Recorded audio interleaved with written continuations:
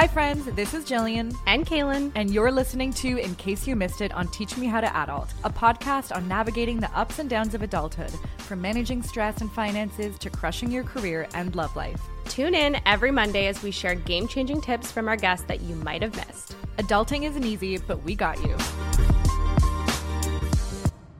Hi friends, we are so excited because today is our 100th episode. That is so crazy. And we cannot thank you enough for supporting our show and tuning in each week. It means the world to us. Seriously, thank you for all of the love that you've shown. We've been feeling the love, and since it is Love Month, we are running a 100th episode giveaway where you can win a Love Month prize pack full of our favorite items for self-love, romance, and connection. And we've included everything from skincare, our favorite lube, to Jay Shetty's new book about love and the best game to connect with your loved ones. So all you have to do to enter is leave us a rating and write a review on Apple Podcasts, screenshot it, and DM it to us on Instagram. And for a bonus entry, you can share one of your favorite episodes of the podcast on your Instagram stories and tag us. The winner will be announced on Valentine's Day, Monday, February 13th. Mark your calendars. So thanks for tuning in and good luck. Enjoy today's In Case You Missed It.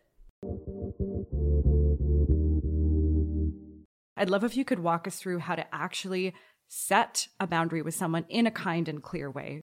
There are some really common misconceptions around what a boundary is. I think people think that a boundary is about controlling other people or telling other people what to do, that it's about putting up walls and holding people at a distance and, keeping people in our lives out.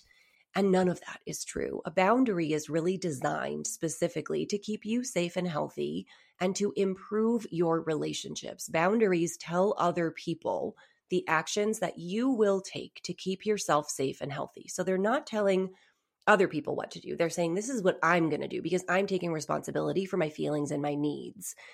And when you think about how we show up in relationships without boundaries, when we let other people run us over, when we say yes, even when we mean no, when we are always swallowing our feelings to keep the peace and going along just to get along and letting people take advantage of us, we show up in these relationships resentfully, begrudgingly, with anxiety. We're cold, we're short, we're snippy. We avoid these people. And those are all of your first signs that a boundary is needed. It's the sense of dread or anxiety around a conversation topic or a time of day or a certain situation or a person. It is not liking who you are when you're with that person or feeling like you have to show up in some way that is approved by them in order to feel accepted or to feel loved. All of those are signs that your relationship and your sense of health and safety could benefit from a boundary. My boundary philosophy is minimum effort, maximum effect. I want you to go in with the gentlest, kindest, still clear, but the gentlest boundary language possible to accomplish your goal. So we start off green, right? Green, the level of threat to your relationship is minimal. You are assuming that the person just didn't understand or realize that you had a limit here, that they were overstepping. And once you point it out, they will be happy to meet you in this limit because they care about you and they want to have a good relationship. And so the initial boundary comes in the form of a request. Think about it as an invitation for you to say, I have this limit and I'm going to extend to you this limit and I'm going to ask you to meet me halfway. If you get pushback, which happens sometimes, then I want you to have stronger language. Yellow boundary language is essentially, okay, you're now pushing back on my limit and I now have to hold it a little more firmly. The threat to our relationship is now a bit more severe because you've demonstrated, at least initially, an unwillingness to respect my limit. So I'm going to have stronger language, which would be, if you can't change the subject, I'm going to excuse myself and go for a walk. If they continue to push back, the red boundary is the actual action that you are going to take to keep yourself safe and healthy. It is the boundary itself. It is you don't answer the door because it's the 5th time that Carol has shown up on your porch without calling, even though you've clearly expressed that you need this from her. It is you leaving the table because your family refuses to stop talking about politics and it's not a conversation you want to be a part of.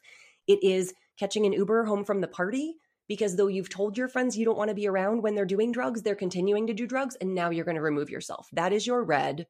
The reason that we are proactive about setting boundaries early, that we don't just eat it and eat it and eat it, is so that we don't explode in a red. We want to set those green boundaries out of kindness to preserve the relationship.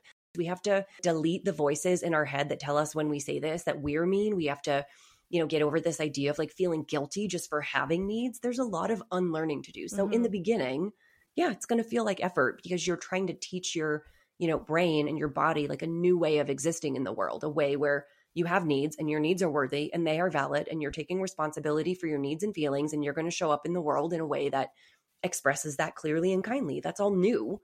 But it gets so much easier with time, to the point where boundaries are now just like very automatic and very comfortable for me. My needs are just as worthy as this other person's. Yeah, it's like what Glennon says about like why does being a good girl mean to be selfless, without self, without any needs or sense or priority of yourself. It is putting yourself back on the damn list. Yeah.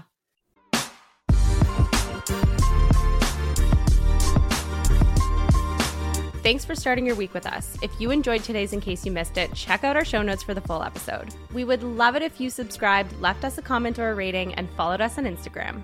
See you next time.